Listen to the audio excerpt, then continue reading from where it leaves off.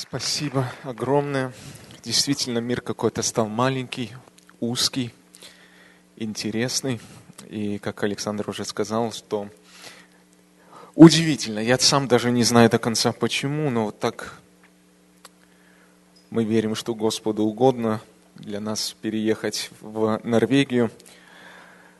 Очень часто, когда мы слышим такие страны, как Германия, Англия, Швеция, Норвегия, для нас в нашем менталитете, в нашем взгляде, оно миссионерским полем вовсе не звучит. Африка, Индия, Китай, даже Россия, Украина, там, Белоруссия, вот это то, что в нашем взгляде или в нашем понимании, вот это вот миссионерское поле. Но вот совсем недавно я прочитал удивительную статистику, которая меня шокировала в очередной раз в отношении Европейского Союза или Европы как таковой, которая некогда была колыбелью Евангелия вот того света, которая высылала миссионеров по всему миру из той Норвегии. Пробуждение пришло в Китай, потому что именно из Норвегии первые два миссионера поехали в Китай, положили свою жизнь нам, пролили свою кровь, умерли. И там началось движение рождения христианства в Китае. Но статистика вот интересная. В 1983 году в Норвегии на население в то время около 4 миллионов человек. В общем, насчитывалось около 4000 церквей, чуть меньше. Страна заявляла о себе как христианское государство, гордилась этим. Миссионер или миссионерство, церковь, служитель было что-то, что уважалось, ценилось, на уровне государства распознавалось. Миссионер официально был признан как представитель государства, он получал какие-то пособия, дотации, пенсию. Проходит немного более чем 30 лет, и вот уже 2013 год, в Норвегии насчитывается 280 церквей. 4000 и теперь 280 церквей. И все христианство, рожденное свыше христианства, можно собрать и суммировать, и их будет не больше, чем 40 000 человек. И вот интересно, что вот эта вот страна христианства, Европы, которая некогда гордилась тем, что они христиане, сегодня практически ничего нету. И для нас, смотря на все это, живя в Европе, понимаем, что Европа сегодня значительно больше нуждается в Евангелии, нежели Китай, нежели Индия, нежели Африка, которые, наверное, проповедовали вдоль и поперек, и тем более не Россия, церковь, которая очень сильная, а именно Европа. И мы верим и молимся о том, что у Господа есть план, и что на этом Европа не закончит. Христианство в Европе на этом не закончится. Мы верим в то, что Господь будет будоражить людей, будет посылать миссионеров. Кстати, к слову говоря, норвежская молодежь все прекрасно владеют английским языком. Свободно. Все норвежцы прекрасно говорят на английском языке, очень высокий уровень образования там. Поэтому я к тому, что собирайте, пакуйте, пожалуйста. Америка 50% верующих считают себя здесь евангелизацией особой. По сравнению с Европой не надо, поэтому пакуйте чемоданы, язык учить особо не надо. И приезжайте на Ниву служить Господу. Хорошо, как Александр говорил, у нас есть время, коротенький отрезок времени. И я часто это время рассматривал как драгоценным, не только для нас, потому что мы получаем что-то от Господа, мы принимаем от престола Божьего Слово Божье, как уже было сказано, готовы ли мы принять от Господа, радуемся ли мы тому, что Господь желает сказать. Это время ценно для нас, но равноценно, я верю, что оно ценно и для Бога. Потому что вот в этой вот забизенной жизни, в суете, в гонке постоянной, в этих в движении, в хаосе, у Господа есть шанс собрать всех нас и затормозить, как бы остановить время на час и взять наше внимание, наш фокус. Поэтому я верю, что для Господа это время тоже очень ценно, когда Он может говорить к нам так, когда мы Его слушаем. Внимательно мы отделяем это время для Него. И я верю, что сегодня что-то Господь будет говорить к нам, какие-то кусочки пазла в нашей жизни собирать, как-то ободрять, вдохновлять нас, пробуждать, заставлять нас задуматься, переоценить нашу жизнь, что по сути это то, что я чувствую сильно в последнее время, анализ собственной жизни, время, в которое мы живем, насколько вот я живу так, как это было бы угодно Господу, насколько вот время моей жизни, мои дни, мои часы, мои минуты, они соглашаются с тем, что Ему угодно, потому что в конце концов, когда мы встретимся с Господом, все будет взвешено на то, как я прожил жизнь, мои дела, что я сделал. Мне очень нравится текст Писания в Экклесиаста, когда говорится о том, что о нашей жизни пишется памятная книга перед Господом. И я часто себе задаю вопрос: Господи, рад ли я тому, что эта книга пишется? Рад ли я тому, что моя жизнь, вот то, как я говорю, то, что я делаю, моя жизнь, она запечатлевается, она пишется в книгу, которая вот всегда она будет там. Памятная книга перед Господом, моих дел. Рад ли я этому? Или же я разочарован? Я не хотел бы, чтобы писалась эта книга. Я не хочу, чтобы мои дела попали бы вот в эту книгу.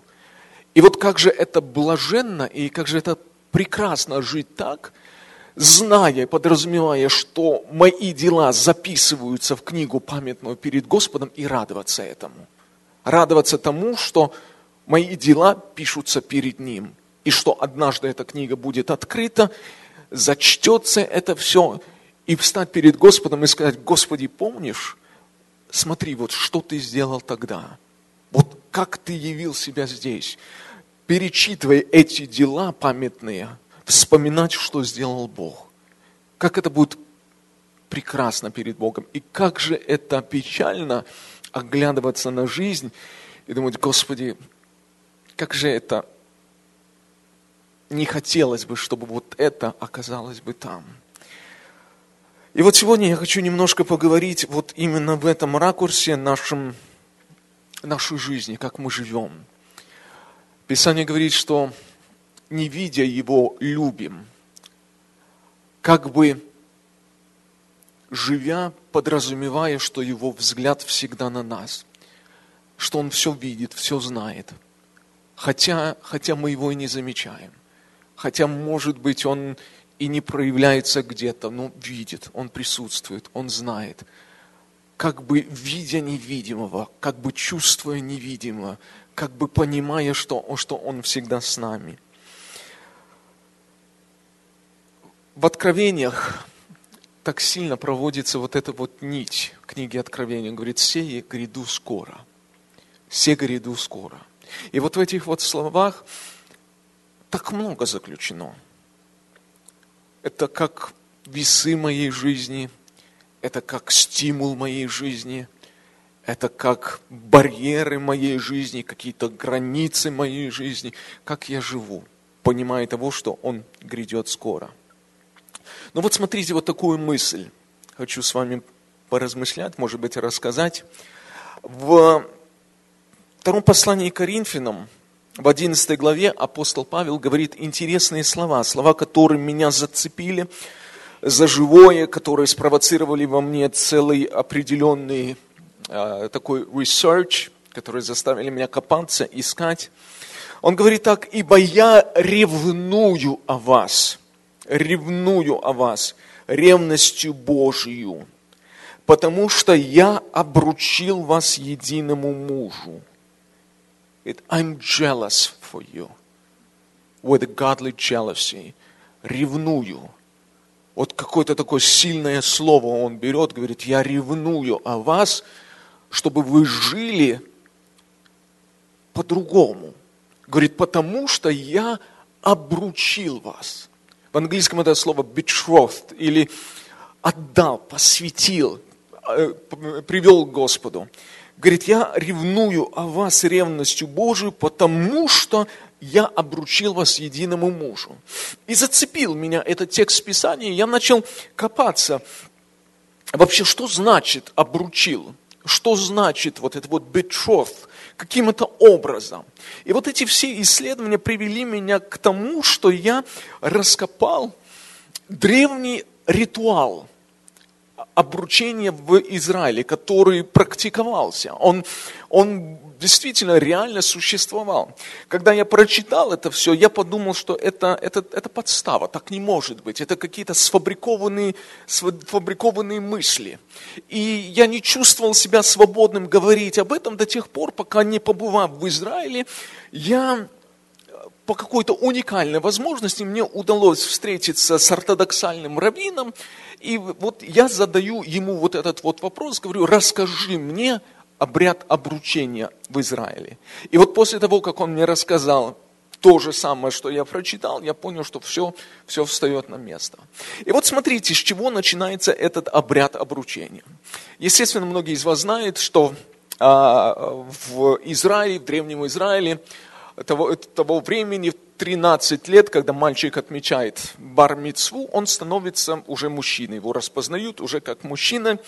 И по сути с этого времени начинается отсчет, когда он уже может строить свою жизнь, он уже может думать о женитьбе.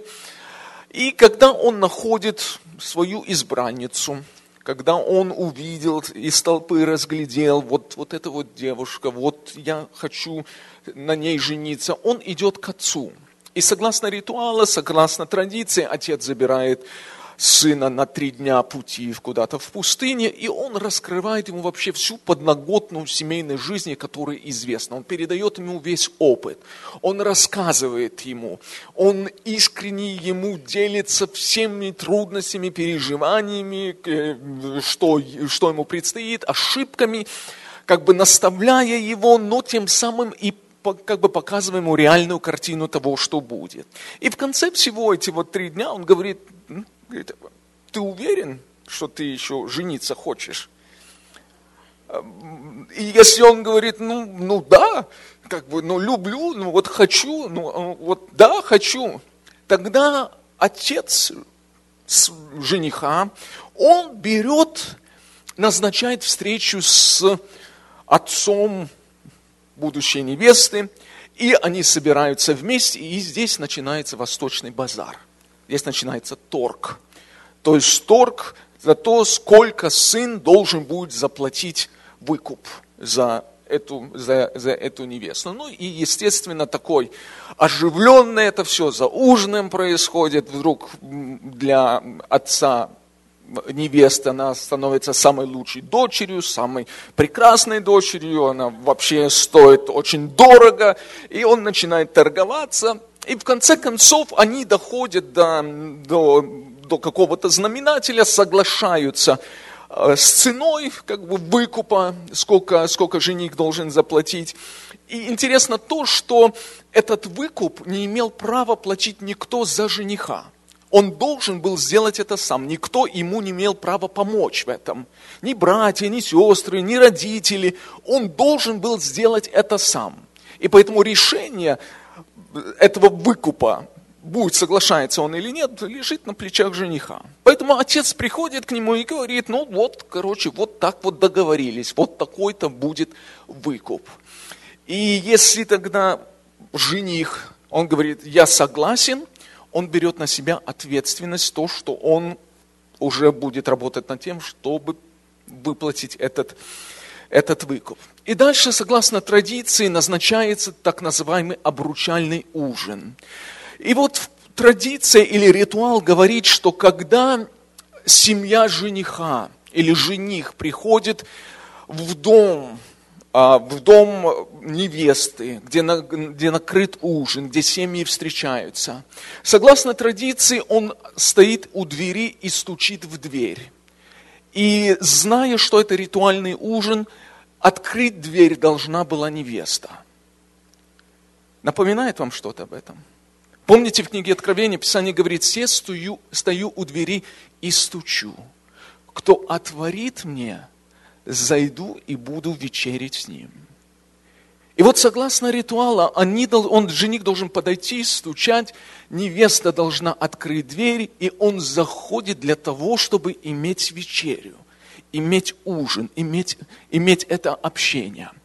И во время этого общения, согласно традиции, согласно ритуалу, отец жениха берет чашу, которая на иврите называется кидушин, или чаша обручения, она до сих пор известна в ортодоксальном Израиле, и он протягивает ее жениху. И жених берет из рук отца чашу, полную вина, которая символизирует собою выкуп, который он должен заплатить. Вот это вино в чаше символизирует выкуп, который должен жених заплатить за нее. И он протягивает эту чашу своей невесте. И если невеста берет эту чашу из его рук и отпивает из нее, тем самым она во свидетельство перед свидетелями заявляет: «Я принимаю твое предложение, и я посвящаю себя тебе. Я беру эту чашу и свидетельствую перед людьми, что я твоя». Смотрите, интересный момент, но в Евангелии от Луки, единственный текст Писания из 4 Евангелий, упоминается эта чаша. Евангелие от Луки, 22 глава, с 14 по 20 стих. Когда пришло время, Иисус с учениками собрались у стола. Иисус сказал им: «Я очень хотел есть эту Пасху с вами перед моим страданием. Говорю вам, что я уже не буду есть ее до тех пор, пока не совершится в Царстве Божьем». И интересно, что жених на самом деле, согласно традиции, не имел права касаться вина больше, до брачного пира. Взяв чашу, возблагодарив за нее Бога, сказал: «Возьмите ее и разделите между собою». И ученики прекрасно знали, что он делает, потому что дальше вы увидите. Он сказал: «Возьмите и разделите между собой. Говорю вам, я уже не буду пить от плода виноградного до тех пор, пока не придет Царствие Божие». Затем, взяв хлеб, возблагодарил, преломил и дал ученикам со словами: «Это тело мое, отдаваемое за вас, делайте это в мое воспоминание». И затем снова говорит: «Также и чашу после ужина», и сказал: «Эта чаша – Новый Завет». Эта чаша – Новый Завет, это вторая чаша.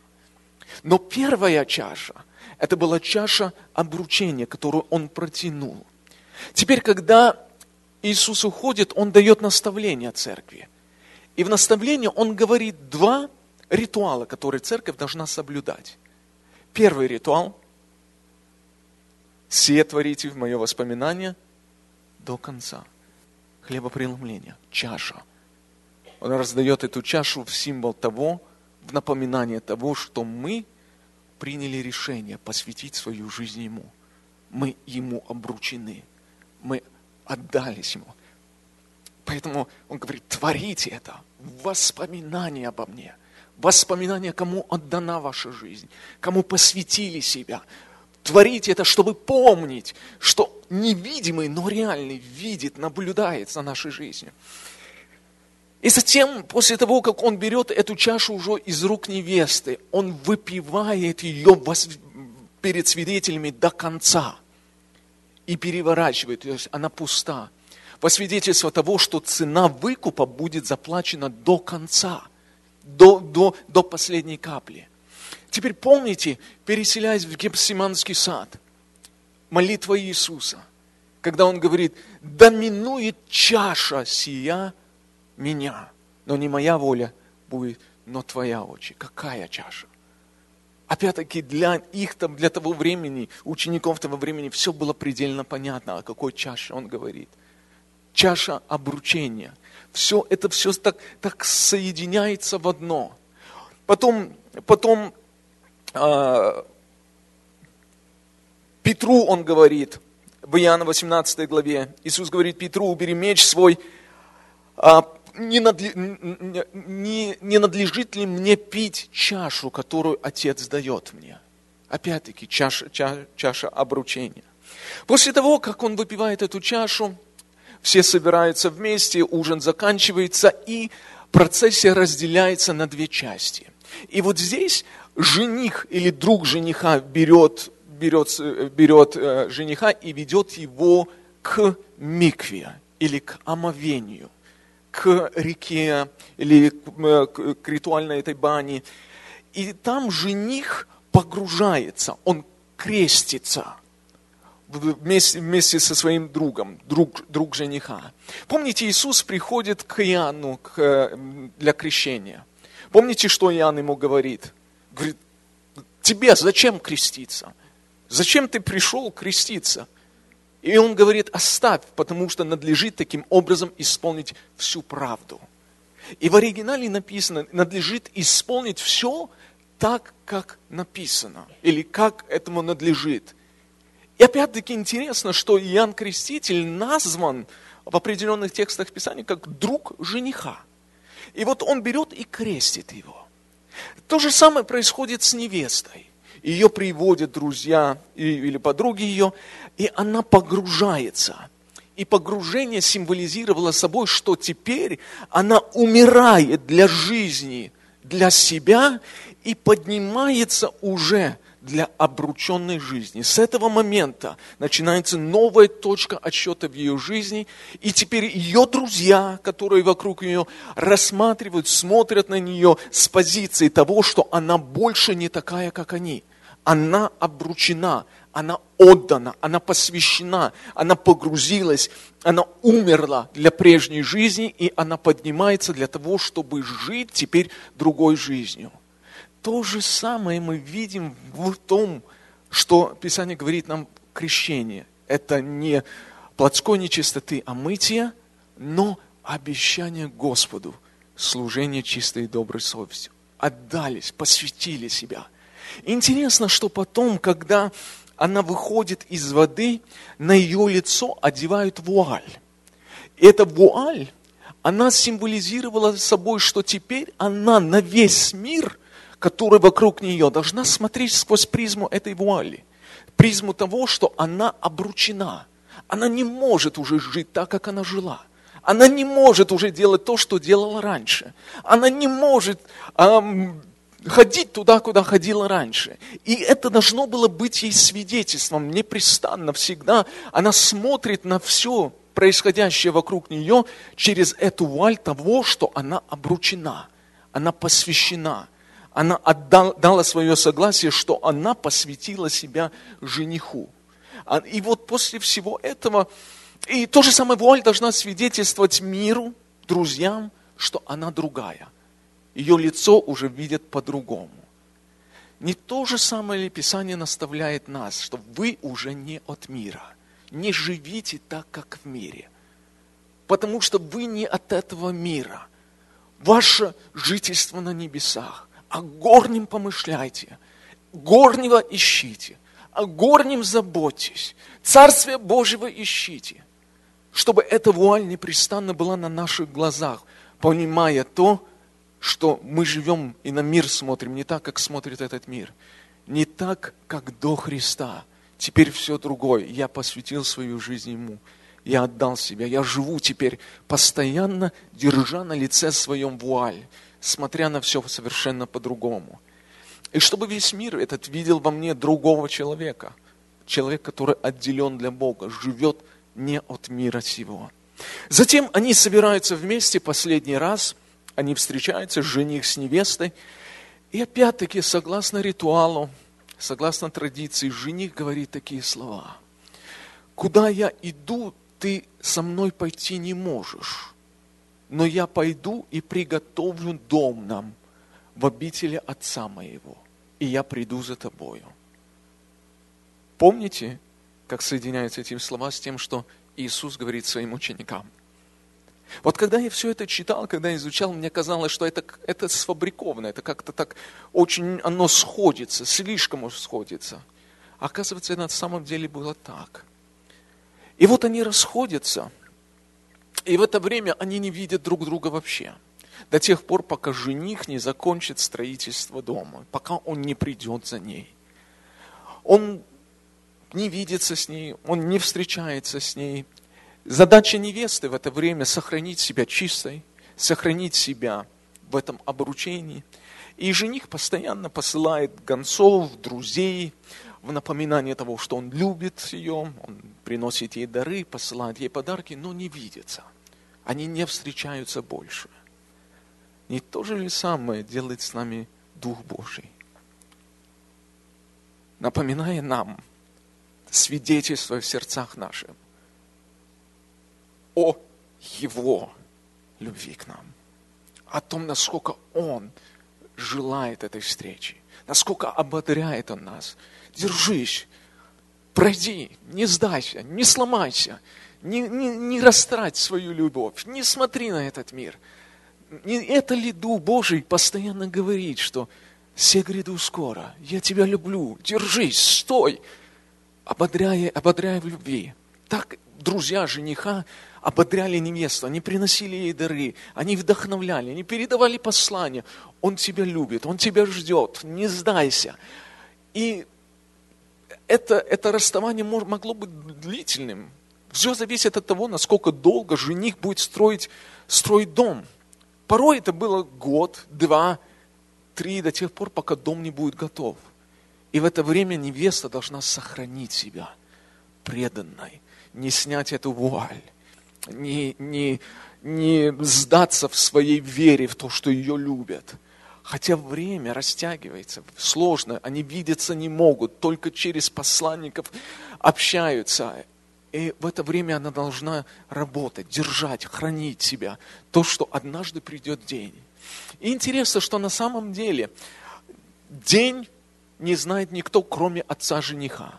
Жених строит дом на территории своего отца. Отец выделяет ему кусок земли, это было так принято.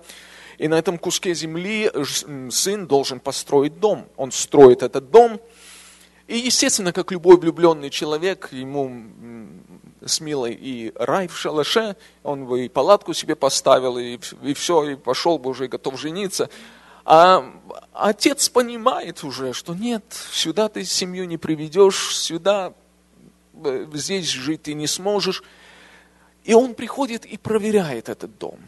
И до тех пор, пока отец не скажет, что все, жених ничего не может сделать. Он должен делать все так, как скажет отец. Поэтому Иисус и говорит, когда ты придешь? Иисус говорит, я не знаю ни дня, ни часа, но Отец мой. И опять-таки все это так соединяется вместе. И потом, когда наконец-таки жених строит дом, приходит к отцу, отец смотрит, взвешивает, анализирует, говорит, дом готов. Вот сейчас уже можно, он готов. Тогда происходит интересное. Тогда жених, согласно традиции, он собирает всех своих друзей, собирает во двор своего дома.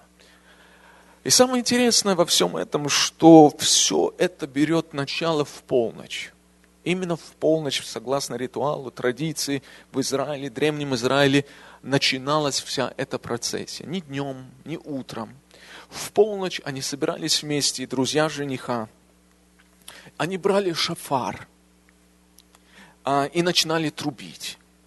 Во свидетельство того, что начинается брачный пир. Во свидетельство того, что пришло время брачного пира жениха и невесты. И они начинают трубить, и с этим трубным зовом, или с этими звуками шафара, они приходят в селение, где живет невеста. Но невеста же в селении, в этом деревне, не одна. невеста там много. За кем пришли? Кто жених? Кому идут?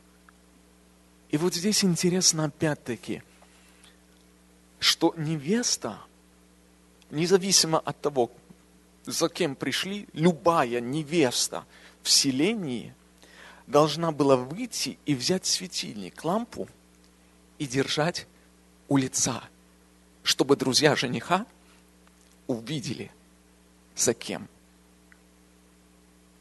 Помните, Иисус говорит притчу о мудрых девах и неразумных? Вот согласно традиции, невеста, услышав трубный зов, должна была выйти и держать возле лица своего светильник, в надежде, что это за ней пришли, в надежде, что это для нее, это трубный зов. И после того, как друзья жениха находят ее, они заходят, и они поднимают ее так, чтобы ноги ее не касались земли.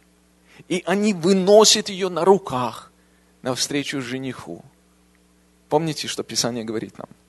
Что при звуке трубном мы будем подняты в встретение воздуха на небеса и встретимся с Ним. Согласно традиции, этому ритуалу, они берут невесту и несут ее, несут навстречу жениху. И вот только тогда, когда они вносят ее в дом жениха, начинается пир, начинается праздник, начинается брачный пир, который мог продолжаться неделю в Израиле. И вот теперь мы с вами здесь посвятили свою жизнь Господу. Кто-то из вас уже заключил водный завет, кто-то не заключил, кто-то крестился, кто-то не крестился. Но в своем большинстве вы все Господу обещали, жизнь отдали, посвятили Ему.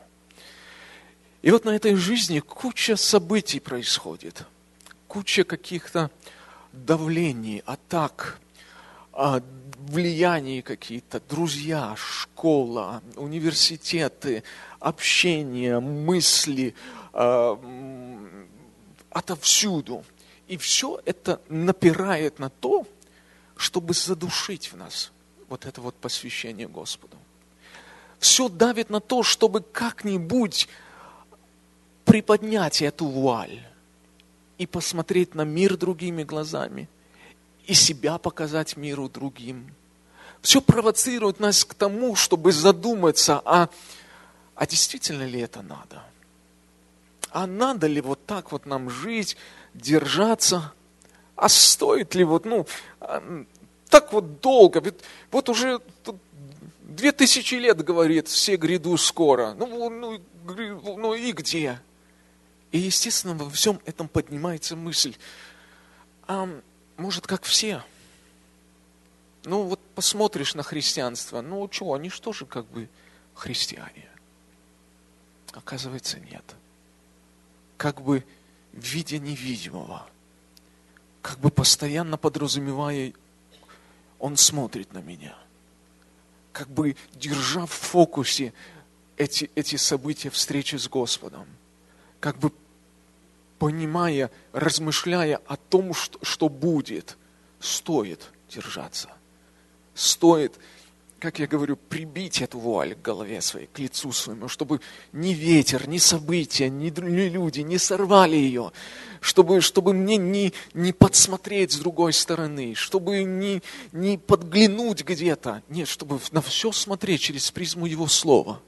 Чтобы вот эту вуаль Его Слова, Его законов, Его правил для моей жизни, которые предназначены для того, чтобы сохранить меня, чтобы смотреть через них на весь этот мир, на друзей, на жизнь, на события, на искушения, смотреть через призму Писания, через призму молитвы, через призму ожидания, через призму советов, через призму того, что говорит Слово Божие, чтобы не сдаться, не приткнуться. А ведь были же такие же невесты, которые не дождались. А ведь были же в том же Израиле и много, которые сдались, которые решили, чего я так долго буду ждать, а какой смысл? которые снимали эту вуаль, которые шли на компромисс. И как гадко было бы для такой невесты встречаться с женихом, услышать, что за ней пришли, а она знает, что вся ее жизнь компромиссом пронизана. Она знает, что недостойно даже посмотреть на него. И как сильно, когда ты ожидаешь этого трубного зова, и ты его слышишь, и ты понимаешь, Господи, вот он момент мой, долгожданный, столько страданий, столько терпений, стоило, Господи, и вот теперь увидеть его и войти в радость жениха. Стоит бороться, стоит ломать себя, стоит хвататься обоими руками за эту вуаль, чтобы только не сорвал ее никто.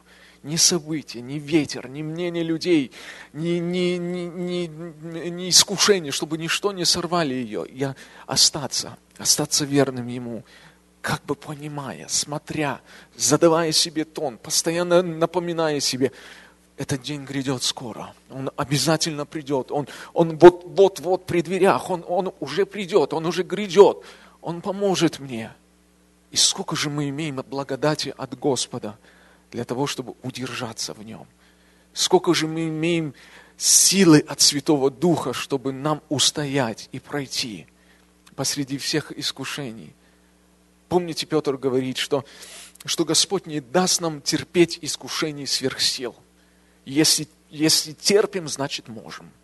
Если идем, значит можем. Не даст Господь нам сверхсилы.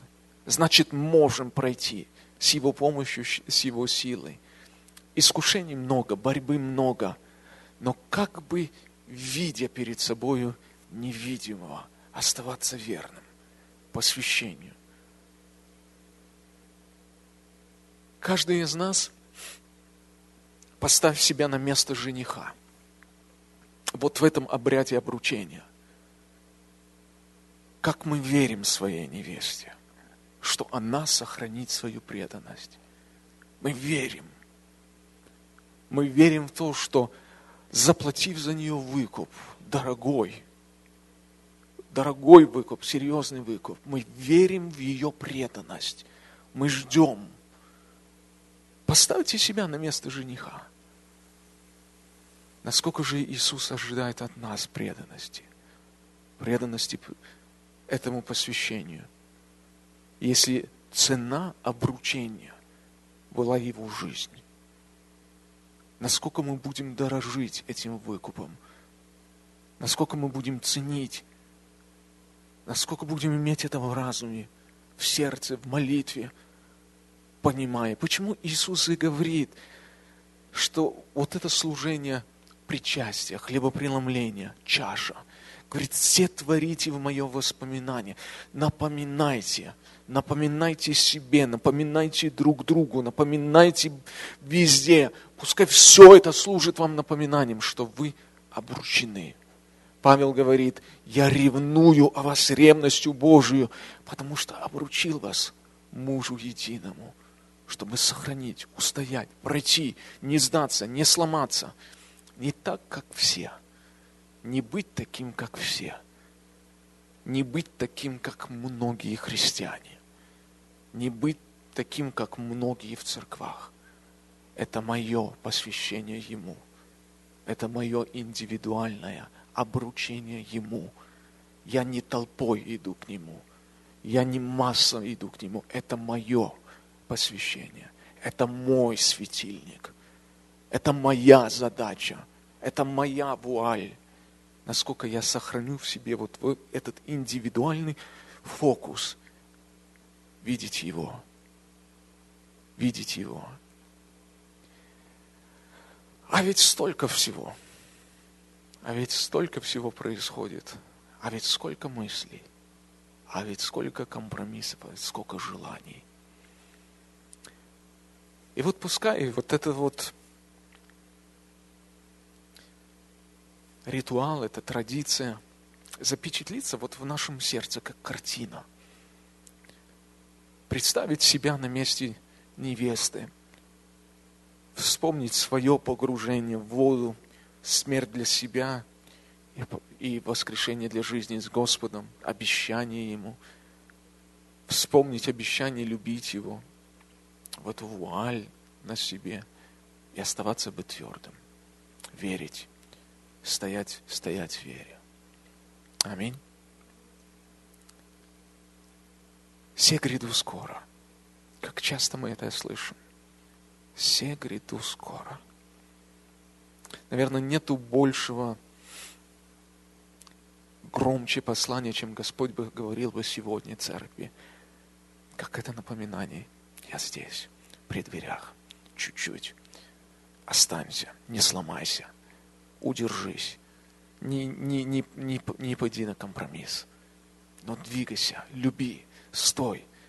И опять-таки, сколько же благодати от Святого Духа мы получаем для того, чтобы стоять, для того, чтобы жить, для святости, для движения в Нем, для служения Ему, для того, чтобы украшать Его дом новыми людьми, для того, чтобы украшать Его царство новыми душами. Сколько мы имеем от Господа силы и благодати, от Святого Духа, для того, чтобы устоять, смотря на тот день. Аминь. Давайте помолимся.